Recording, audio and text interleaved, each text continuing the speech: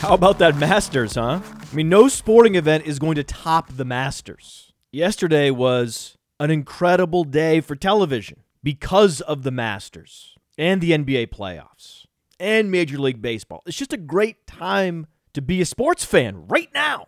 I love April. This college basketball season has mercifully ended with a championship game that did not include the Duke Blue Devils. I mean, the ultimate anticlimactic ending to a season of bad amateur basketball, which is what we're treated to every year with college basketball. I don't understand the fascination with college basketball, and I don't understand the fascination with Game of Thrones. I used to enjoy Game of Thrones. Game of Thrones was a great show. Super interesting plot lines and plot twists and character development, engaging dialogue. I felt invested in these characters. And then a funny thing happened. After season 5, the story got stale. The character development ended, and the plot became predictable. So I stopped watching. I said, this show's no longer interesting. And I go, oh no, but dragons, Podfather, dragons, look, dragons. In 2019, the draw is CGI dragons on television? If I want to be entertained by CGI, I'll watch a movie. I'll watch Star Wars. I'll watch any action movie with The Rock, not a television program. Watch The Rock take on Godzilla. I'd rather watch that than some predictable fantasy story with CGI. George R.R. Martin is a genius, but George R.R. Martin stopped writing Game of Thrones-related books, and there's a clear delineation in the show's timeline, when the books ended and Hollywood took over. Because once the George R.R. Martin books plot line ended, the Michael Bays of Hollywood took over. And then they rubbed it in our face with these post-show interviews where the writers explained their very basic decisions to engineer my boredom. Like, they're hacks. Hollywood hacks have been driving this show for multiple seasons. I feel like I'm the only one that sees this because there are two sets of people on social media. Those that have proudly never watched Game of Thrones and those that have proudly continued to watch Game of Thrones from season 1. I feel like this very small minority of those that appreciate George R.R. Martin's work and hate seeing this very lame recreation, this copy of a copy of a copy of George R.R. Martin's vision on the big screen. Want nothing to do with it. Done. And I walk away from most shows. I can count on a single hand the number of shows I've stuck with through their final season. I see the final season of precious few shows because Hollywood is incentivized to push shows past their point of being interesting, pushing the creators to microwave new seasons after their creativity has been drained. You see this over and over and over and over again. So I ultimately walk away well before a show's last season. I saw the last season of The Wire. I saw the last season of The Sopranos, Seinfeld, and Breaking Bad. I believe Ozark is on the right trajectory. I can see myself seeing Ozark through to its conclusion. I'm still enraptured by the show Billions. I'll never miss an episode of Curb Your Enthusiasm. That's about it. These shows that could hold my attention for their lifetimes are few and far between. They come along every 5 years. Why? Because I have standards, very high standards. I have precious few hours in a week that I can devote to television, and when I sit down to watch, it better be excellent, or I am hitting the stop button. And Game of Drones has been stopped. But don't let me stop you from going to social media and joining in with the cool kids, celebrating what has become a bloated contrivance at HBO. The other problem with Game of Thrones is it's a significant percentage of HBO's budget. With what HBO is paying to produce Game of Thrones, they could launch 5 new shows, put 5 new projects in development for the cost of 1 lame season of Game of Drones. So that's my biggest objection to the show.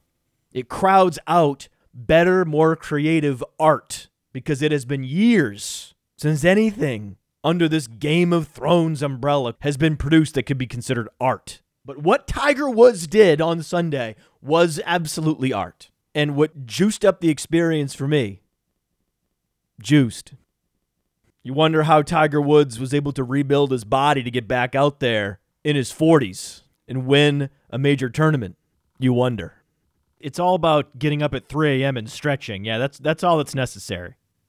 I ramped up the suspense by setting up an account on Monkey Knife Fight. If you want stakes in the action on Sunday, whether it be the Masters or the NBA, you go to Monkey Knife Fight. And some of you might be thinking, well, what the hell's Monkey Knife Fight? Monkey Knife Fight is the closest thing to gambling that we have in this business, in the fantasy football space. But it's not classified as gambling, so you don't need to live in New Jersey to do a prop wager. Monkey Knife Fight has baskets of props that you can select.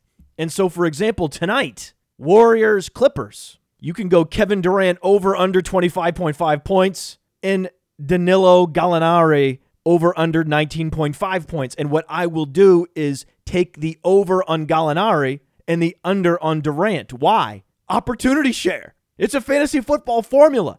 A lot of mouths to feed, right? The mouths to feed cliche in Golden State. Not so in Los Angeles. Gallinari had 15 points while playing awful basketball in Game 1. And in order for this team to be competitive at all, they have to score 120 points. They know they have to go and score.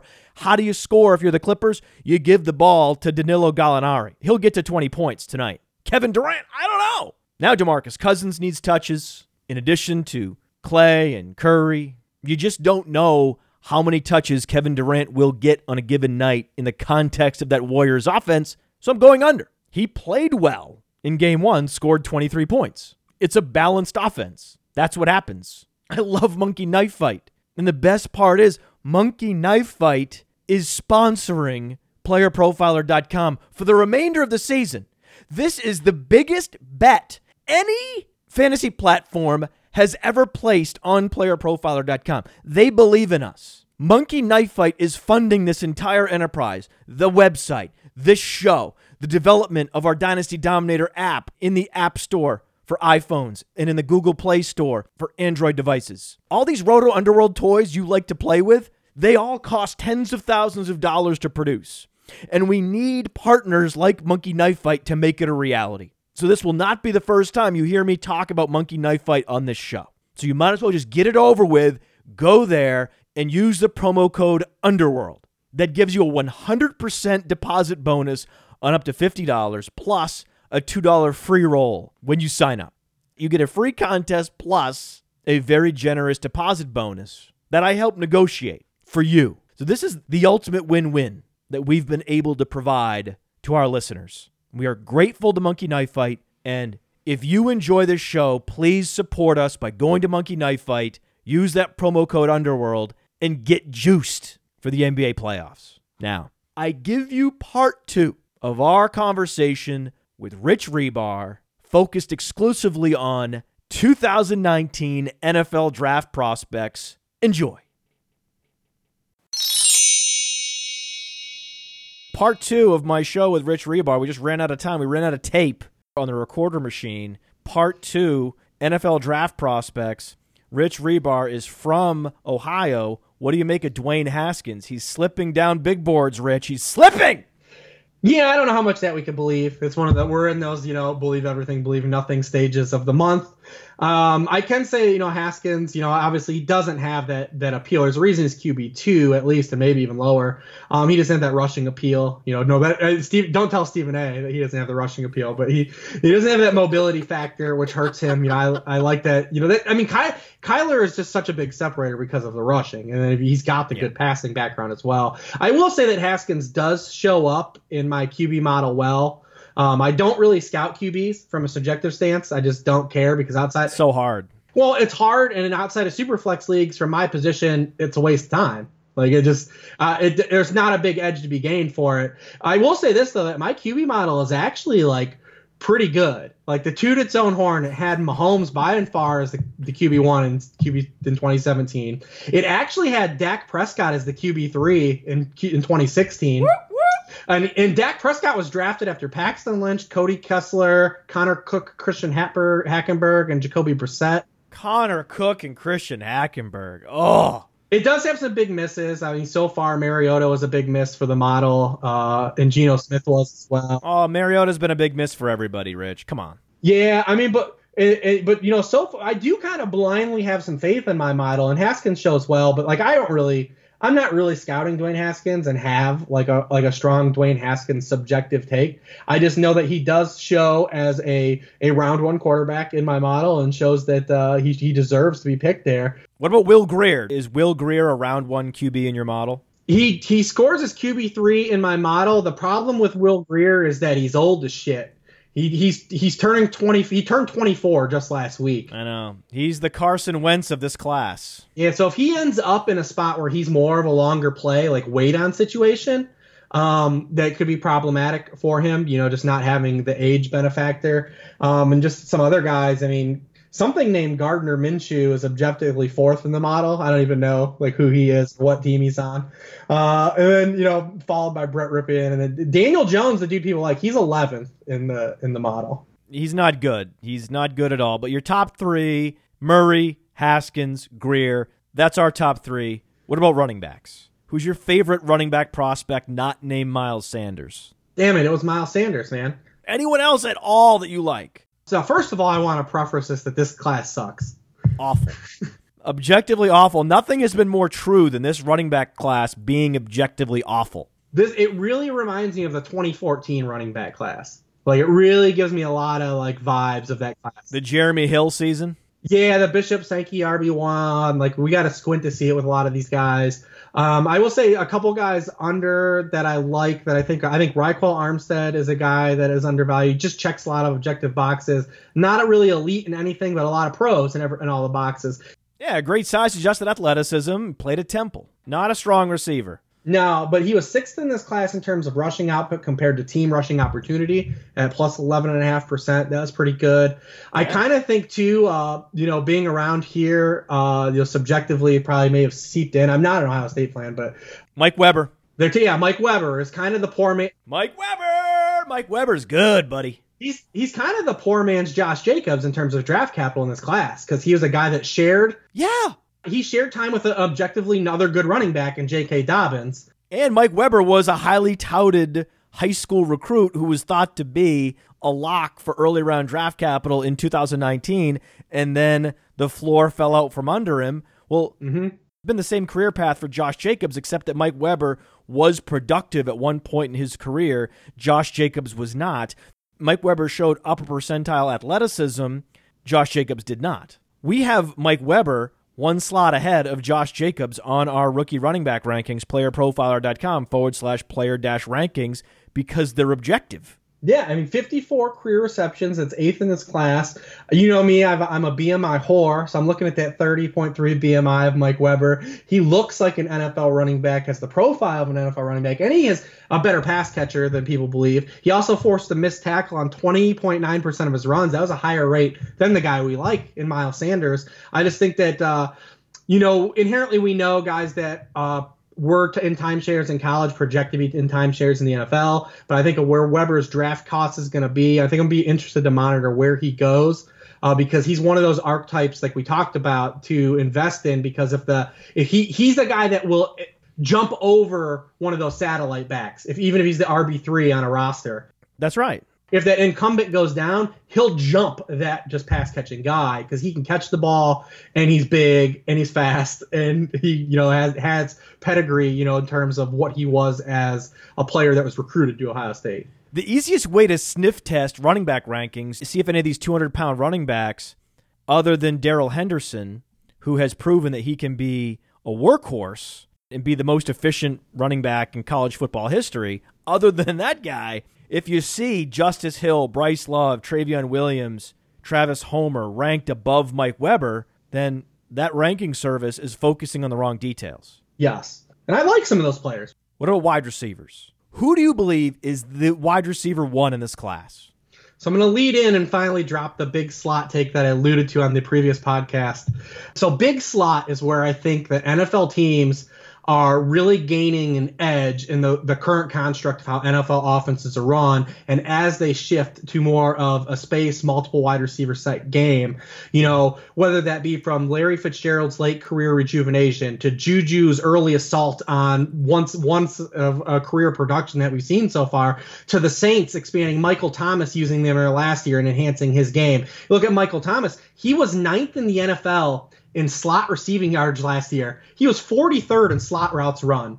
Just getting him in for 30% of his slot routes exponentially made him a better NFL player. And then you also look at last year, we saw career slot highs in production from DeAndre Hopkins, from A.J. Green, from Devontae Adams, because it is smart. For one, not many NFL corners even shadow at all, but you get your best player matched up on an inferior player. So that helps. Every time. You get your player, your best offensive wide receiver now, you get him on free releases consistently. You cannot jam the slot receiver. He lines up off the ball. Slot corners also are inherently, we talked about inferior, they're small and slow. You look at the top 10 cornerbacks in terms of slot snaps played last year. It's Logan Ryan. That's the ceiling. The average of those players was 5'10" and 194 pounds. They're going against guys like Michael Thomas, DeAndre Hopkins, Devontae Adams. They aren't winning. Juju Smith-Schuster, they aren't winning. And then lastly, you also rarely get true overlap in man-to-man coverage, against those corners. While in the slot, you're finding more zone opportunities versus linebackers versus safeties. I believe this is something that will continue to grow in the NFL, and I believe this class is littered with dudes that can just excel, where in previous drafts they would have got knocked for being just players that would play as big slot guys. I think the big slot is a true exponentially growing position, and one that can be exploited in real NFL and fantasy purposes, which leads me to do the dance party with N'Keal Harry, who's starting to get dunked on.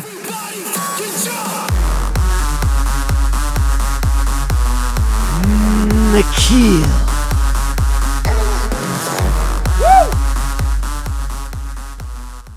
I actually don't believe N'Keal Harry will be the first wide receiver taken. He may not even be the second wide receiver taken. No, he won't be. I think he'll be the third or fourth, because Hakeem Butler and DK Metcalf are rising. But he is the best blend of objective floor paired with room for ceiling and what he does on an NFL football field. He's big, he's physical, he wins 50 balls. He produced as a freshman through junior season after being a top 10 recruit. He plays inside and out. Our friend Travis May recorded this in January, that he was doing scouting on all of these receivers, and he's got some great tidbits on his timeline. Listen to this. N'Keal Harry had a 2-game stretch where he ran a route on 9 different receptions, on 9 different catches. He ran 9 different routes continuously. It had a 2-game stretch.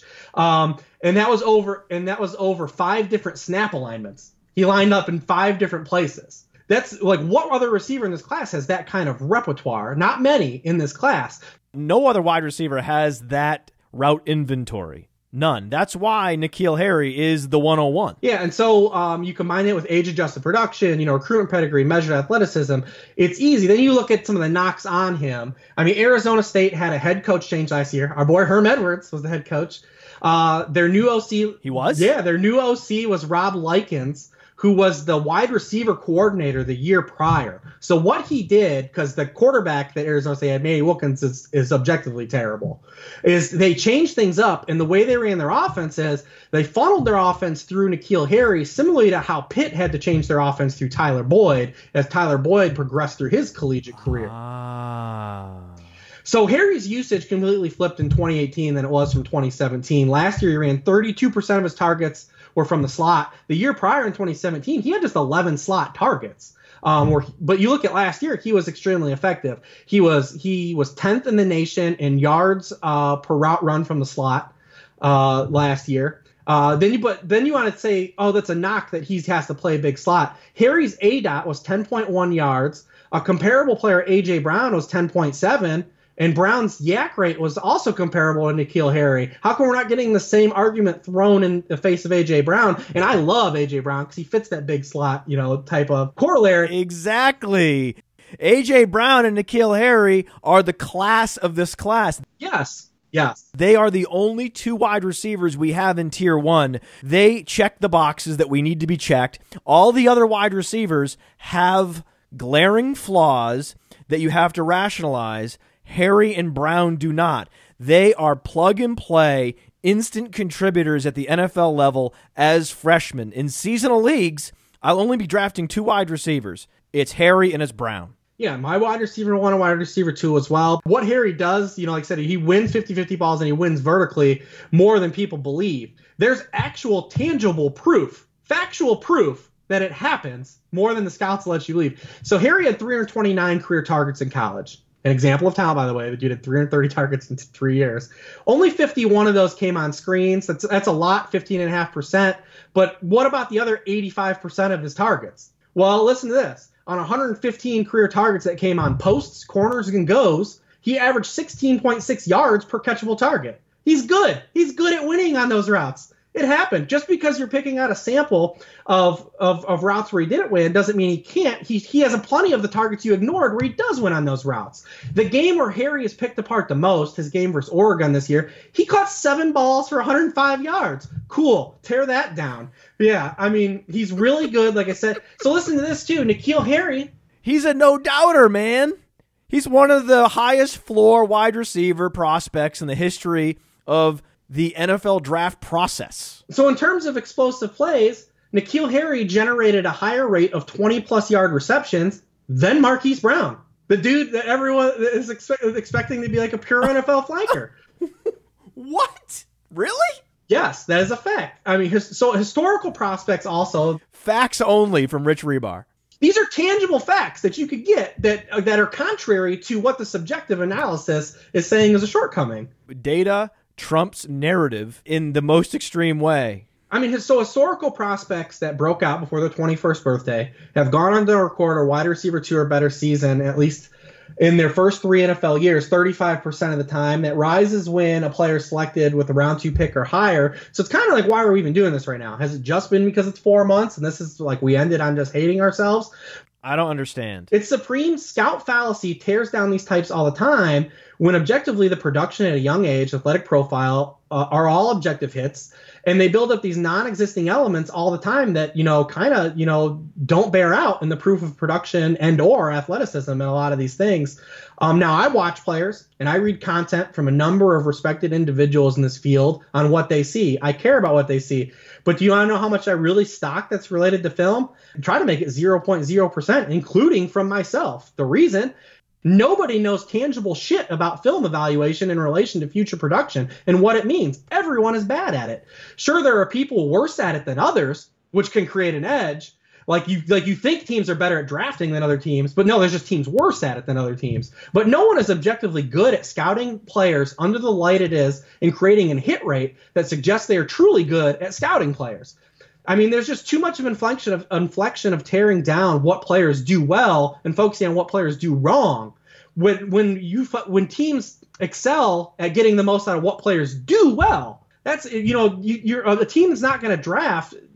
And if he goes to a spot, N'Keal Harry or any player you like, you look at what he does well. You should be looking at what they maximize, how a team's going to maximize what he does well instead of what he does wrong. I mean, I'm not saying there aren't brilliant people behind the curtain that know X's and O's and what it takes from an execution level to make a play successful in the NFL, but there's just far too much variance from football on any level of football, from play to play, and the minutia to comb through and creating an accurate gauge of projecting future success based on that. The end game of career outcomes is subject to just too many unknown variables to get caught up in these subjective failure outcomes. Football is played within the margins, in the gray space, not the black and white. You should be focusing on things like player age, performance, pedigree, athleticism, and what a player actually does well, what he does well on the football field, instead of what you see him doing wrong. I mean, that's not a thing me in the corner saying Harry's a slam dunk because of all the negatives. But those are the things you should be doing. No, there's just nobody good at it. I'm out of breath, worked up over it. NFL draft analysts are very fickle. They will focus only on what Hakeem Butler does well, while tearing down Paris Campbell, ignoring his positive traits, and only focusing on the limited route inventory that they perceive. Do you know for a fact that Paris Campbell is a bad route runner? No, nobody knows that. Yeah. But the assumption is that Hakeem Butler will develop into a great route runner. Why? Because he has the greatest wingspan in the history of the position. And does wingspan translate to success in the NFL? Of course not. It's maddening, Rich. It's maddening. Who you got, Paris Campbell or Hakeem Butler? You're going to hate me here because I actually am higher on Butler than you, the Bustler, as you call him. Hakeem Butler. Oh, I put that dichotomy out there because I also know you love Paris Campbell. Yeah, I mean, I actually showed you a initial rookie draft I did. I showed you when I saw you in person of a draft I did in February, and I took Hakeem Butler at 112 and Paris Campbell at 212. Good luck getting those guys at those costs in your rookie drafts. But they were just two guys. Listen, I'm a sucker for the flame, like on guys like Butler. Like he is my archetype of where I will miss on and will willingly miss on. Am I going to take him 101? I have him as my wide receiver 5 right now. Well, that's fair. That's where he should be. The interesting thing is we've been talking about big slots, right? Big slots. And to me, Butler actually seems to be a better option to play inside and run up the seam immediately in the NFL. It'll line up on the perimeter. And I'm not going to do that with just a subjective take. I'm going to back it up with results. He led the nation in yards per route run from the slot last year at 5.2. 5 of his 9 TDs came from the slot, and he averaged 24.9 yards per reception from the slot. Where he can win is you get him. You know the issue, though. NFL coordinators are not going to put him in the slot. And that's the rub that we talked about. They're not going to do it. They will look at his success at the college level and practice cognitive dissonance, and they will park him outside, and he will be an elite decoy in the NFL. And that's a problem, because I talked about the big slot, and like that's where he won in college. Where he won and what he did well is there in that role, and I would love to see him use like that role. And if I'm an NFL team, you should be wanting to do that. And listen, if you're an NFL team subjectively drafting Hakeem Butler based on things you liked on film, and you don't play him on the things that he did well on film, which was running up the seam and burning dudes in the slot that were smaller than him, you're an idiot. You just prove how much of a dumb, how worthless this entire process is on scouting and all the money invested and time invested into all this shit. It's like if you don't use Hakeem Butler in that role, you didn't look at anything. You didn't see anything. You know who they will put in the slot though? Right away, plug and play, Paris Campbell. You would agree with this. Paris Campbell is going to play a hell of a lot more snaps in his rookie season than Hakeem Butler will. I think there's a good shot at it. I definitely wouldn't bet strongly against it. It was just for me, Paris Campbell, for the whole process was such an easy game. Like if you had drafts prior to the combine, because it was so easy to know that he was going to destroy the combine and the things he was going to do well were going to be counted by the NFL. It was so damn easy. It was all there in front. He was one of the easiest guys to mark. Like the NFL is going to rise. He's going to be one of the highest risers. But what if I told you, Rich? What if I told you that actually his teammate is rising faster and higher than him? ESPN analysts getting their information from NFL scouts believe that Terry McLaurin has a better chance to get drafted in the first round than Paris Campbell. How is that possible? The NFL, we talked. The NFL, they're bad at this. Listen, it's crazy. That's crazy. Anytime you have a chance in the first round to grab an old receiver that was unproductive, who also happens his best NFL position is punt gunner. If you can draft Matthew Slater in the first round, you have to do it. You have to get Matthew Slater on your roster in the first round. And you don't agree that Hakeem Butler is the next A.J. Green, right? You don't agree with that. No, he doesn't pop on. What was he on Player Profiler? Who was his closest? Well, he doesn't compare to A.J. Green because he's a lot bigger than A.J. Green. His best comparable is Brandon Marshall, but that is not a close comparable because there are very few wide receivers that look like Hakeem Butler. Yeah. It's easy to comp Marlon Mack and Melvin Gordon. There's a lot of running backs with that stature and athletic profile. There's not a lot of wide receivers that look like Hakeem Butler. That's the issue with comps. You want to throw out the Brandon Marshall comp, well, that's okay. There just aren't a lot of comps because there are very few wide receivers that have ever come into the league that look like Hakeem Butler and Brandon Marshall. There is one in this class, though, J.J. Arcega-Whiteside. He and Hakeem Butler have two of the most similar profiles we've ever seen. A few years ago, Brashad Perriman's best comparable was Kevin White, and Kevin White's best comparable was Brashad Perriman, and that was just poetic on a lot of levels. This year, if we could comp rookies to rookies, Jaws would compare to Bustler as close as Bustler compares to Jaws. We had a lot of shark overlap on this podcast, so Jaws, fits in well.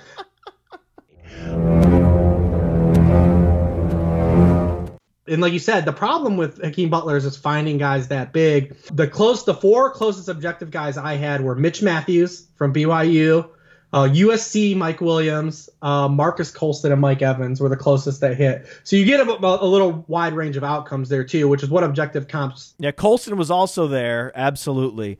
The problem with the A.J. Green comp is not just the size difference. Yeah. Is that as a freshman, a true freshman at Georgia, A.J. Green, 56 receptions for 963 yards and 8 touchdowns. Hakeem Butler, in his first season at Iowa State, 0 receptions for 0 yards and 0 touchdowns. Then, in his second season at Georgia, 808 yards. Then, in his third season at Georgia, in only 9 games, A.J. Green posted 848 yards and 9 touchdowns. Then he came out early after only 3 years in college. Hakeem Butler's logged 4 years. A.J. Green was a plug-and-play, no-doubter at the next level. Hakeem Butler is still a developmental prospect in the NFL. That's the difference. And I honestly, this is completely just guesswork on my end, but I feel like the NFL draft is lower on Butler than the draft community is. And I think that bears out by like a guy like Daniel Jeremiah, who's plugged in and, kind of his takes come from being dialed in. Has him a lot lower, because I also think the NFL cares about shit that doesn't matter, and the shit that doesn't matter about Butler's game, the drops and the inconsistencies. Yes, the sloppy footwork, the drops, that's right. It's funny, I don't like my allies in this Hakeem Butler debate. Those coming to my defense are waving the flag of drops and footwork, and I don't want to be aligned with those analysts. Yeah, man, it was kind of like the Jarvis Landry thing last year, and people were getting on board, and it was like, no, we've been here forever. No, stop it. I actually see the upside in Butler, and I see a lot of it, and I believe in it. 'Cause like I said, I focus on what things guys do well. But don't you remember when he ran the gauntlet drill at the combine, all the tweets, look at this dude, it's so sloppy. It's and I feel like NFL teams value that shit. They shouldn't, but they do. So I'm going to be curious to see where he goes. 'Cause I think he could be one of those players that he's definitely going to be a round 2+ guy, but I think we'll see. I don't think he's going to be the wide receiver 1, like some think he can threaten to be. And he might not even be the wide receiver 2 or 3. I'm real curious to see what it does, see where a team values him. But Arcega-Whiteside, getting back to Jaws, yeah, I mean, he's my wide receiver 3. Love him. I mean, you look at everything he brings to the table. So good. He had over 25% of the team receiving output and 91.7% of the games, trailing only Andy Isabella. He led all receivers in contested catches through PFF over the past 2 seasons. He attacks the catch point like a shark, this Jaws. And then the deep ball. He was awesome in the deep ball. People think he's just a goal line guy. Over the past 2 seasons, he was 6th in fantasy points, 1st in catch rate on deep targets per Scott Barrett from PFF data. So, I mean, there's a lot to like here in terms of versatility. I believe he's more versatile than, again, he's another guy that scouts tear down for things that just don't exist. They say he can't win on his own and create separation, but look at what I just laid out. Yeah, that's wrong. That's just flat wrong. It's factually incorrect and not supported by the data. So I mean, yeah, I'm on board with that, him as well. Like I said, I'm just more. I learned from Josh Norris, and I do a lot with him from the podcasting. I just really care about what players do well, and I focus on what players do well, and I look at that upside and think about how it's going to get used in the NFL. It doesn't always happen. Like we talked about, I think a guy like Butler can totally get miscast in the NFL, especially initially. He could turn into like a good boundary receiver, but I think if you want him to win for the draft capital you're going to invest into him, you better be playing him in some big slot, man. Not going to happen. It's just not. I mean, I'm a realist. It's not going to happen. Where I see the most alignment on a player outside the top 4, right? A player off the Mount Rushmore of wide receiver prospects, where I see enthusiasm from the metrics community. I see enthusiasm from the film grinders. A wide receiver that I think the NFL will use properly and can win in all areas of the football field is the guy you mentioned earlier, Andy Isabella. If you're an NFL offensive coordinator, you can't wait to get your hands on Andy Isabella because of all of the places where he wins. Yeah, he's the guy, man. It's interesting because I'm like in no man's land with him. And I've talked to JJ because JJ loves him. He's the number 5 receiver on our rookie rankings. He's going to be good. So he has like a wide range of outcomes for me, which is why I have a tough time nailing him. What pick he goes and what team he goes to. And you mentioned it as well. There's a lot of people from a fantasy sense and draft sense that are high on him. So I'm kind of like in limbo. So I'm never going to be at the proper price point to where I want to draft him. I mean, him being almost 190 pounds was huge for him, though. Whereas the difference of like a guy like Greg Dortch being 173 is a big problem. And fast. Greg Dortch, relatively slow for his size. Andy Isabella ran a 4.31. So he did everything we wanted him to do. He came in bigger and ran faster than anyone expected. He was the best route runner, according to the subjective scouts at the Senior Bowl. It's very difficult to find a weakness, and he fits the profile of that wide receiver that NFL teams know how to use because it's impossible to misuse him. I'm curious because I actually don't think he's a pure slot guy. But is more of a flanker, but I could see him get used as a slot guy because Narrative Street. What's interesting is the Senior Bowl, it was more negative than positive on Isabella. A lot of people were down on him because thought that he just tried to do too much. It just goes to show who you follow. According to who I follow, who was at the Senior Bowl, Andy Isabella was very strong. That perfectly illustrates just how subjective this gibberish is. Yeah, I will say for me, just from an objective stance, is he falls into like an archetype size-wise where I think it can go either way. I kind of look at him and how he played from a subjective stance, and he is a bit of a puddle catcher. He likes to let the ball get deep on him, and I look at he's got tiny arms, tiny hands, low catch radius to match his size. Kind of pairs with how I saw him catch the football. There's a mix of subjectivity and factual, data backed up in there as well. Like I said, and then you just have to think of just a lot of guys from him don't pop. It's like he needs to be Brandon Cooks. No. John Brown had a 1,000-yard season. Tyler Lockett popped last year. You look at his comps, he has some of the best set of comps in this class. If you're just looking for wide receivers that ultimately gave you a fantasy relevant season, very few receivers have as many as Isabella in their top 10 comps. Yeah, but he's the inverse also of Butler, that he has such a low hit rate of comps that fit that bucket of production and size and speed. It's the inverse. Yes, you got me. I'm not a hypocrite. You're right. If it's good for the goose, it's good for the gander. If I'm going to use that same rhetorical trick against Hakeem Butler, it also has to be applied to Andy Isabella. You got me. But he does pop for me from an objective stance, which is it's tough to ignore.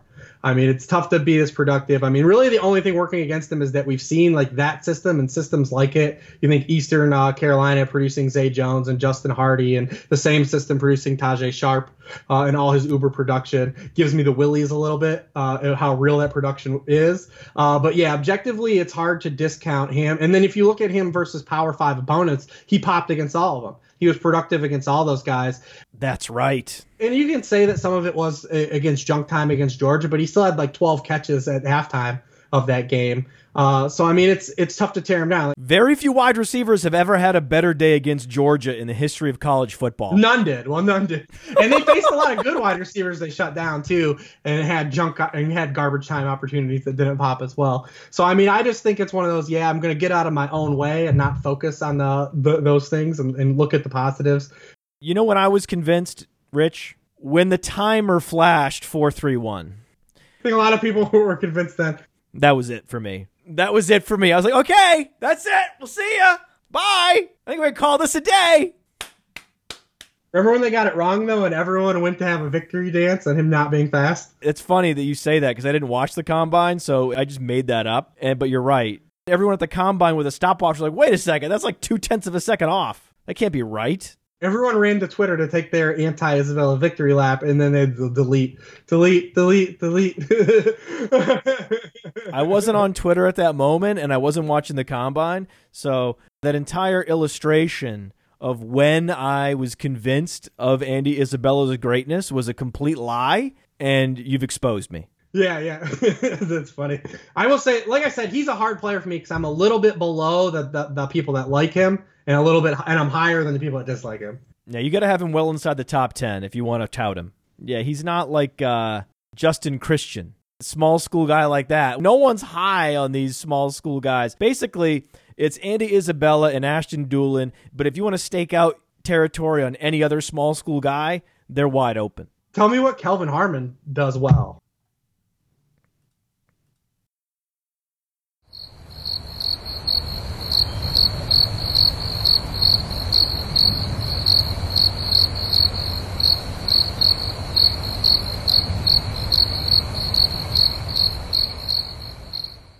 Kelvin Harmon fell outside the top 10.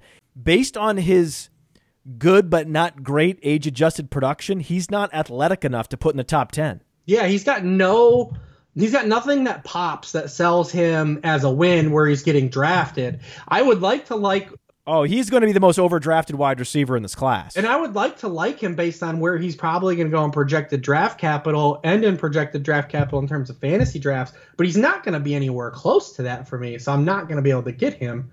So I mean, yeah, he's the one guy I have a hard time with, but yeah, as far as our like dart throws, Kelvin Harmon's another sniff test wide receiver where if you see someone putting him in their top 5, they're focused on the wrong details. Yeah, I think so as well. As far as like the dart throws, I mean, I've kind of like always liked Emmanuel Butler through the process. It stinks that I haven't seen his he didn't run right at Pro Day yet. No, we haven't seen his 40 yet. That's a big data point. He did everything but do that. He's probably gonna be a lower round pick anyways. But so this dude played with like some really objectively bad QBs last year. Northern Arizona, the school he plays for. Emmanuel Butler. Yeah, they had 4 different quarterbacks throw over 30 passes last year. They're bad. He caught 7 of 15 touchdowns, though, that they threw. And he also, we talk about playing D1 teams when he moved up, he faced Arizona in 2017 and 5 for 87, and then UTEP, who barely qualifies, but he had 6 for 138 and 2 against them. So, I mean, his profile, he checked out in the other areas that he competed in the combine, fine. Just depends what he's going to run and where he gets drafted. Probably low, complete long shot. He'll go undrafted in Dynasty rookie drafts. He's the perfect free agent add in Dynasty. This was a phenomenal NFL draft bonus show. Thank you to Rich Rebar for taking the extra time in the underworld with us. And today, we can say officially that Rich Rebar is an NFL draft expert. That is not true. He needs to be anointed. He's on one knee. We knight him NFL draft expert. Yes. No way. You want to be just the fantasy guy at Roto World, but that's not true. You're much more than that. You are good at this. I don't want any part of that life or be associated with that life. I know you don't want to be. We are conscripting you into it. I don't want any part of that life. You're literally being drafted into this army. I'm sorry we ran long. I knew we were going to, but I haven't podcasted a lot this offseason. I had a lot to say. No one's going to get my rookie takes because I'm probably not going to do another podcast before the draft because I've been kind of laying low and you got on me. Yeah, you got it out. You just have to get these takes out, man. They build up. You've been getting on me for not being enough around social media, and I'm coming back. It's just I need to recharge, man. My basement flooded. I've been taking care of that. Oh no. It's just life. I wanted to get these takes out there. I love giving takes with you. No, hey, wait. I need one more. I got to get you out of here on the most difficult dichotomy of them all. Oh, hit me. TJ Hawkinson or Noah Fant? Both. I go Hawkinson because he supplanted Fant. And if you have the George Kittle level athleticism and then you get supplanted by a tight end with good but not great athleticism, what does that say about you vis-a-vis your teammate? They were crowding out targets and opportunity from each other. It was the ultimate receiver cannibalization. And Hawkinson, TJ Hawk, as I like to call him, he won that contest. Objectively, yes. I mean, it was a fight. It was a fight to the death in the ring, and Hawkinson walked out alive with the targets. I would rank him higher and have him higher. I want both. I think both are fine, though. I want both.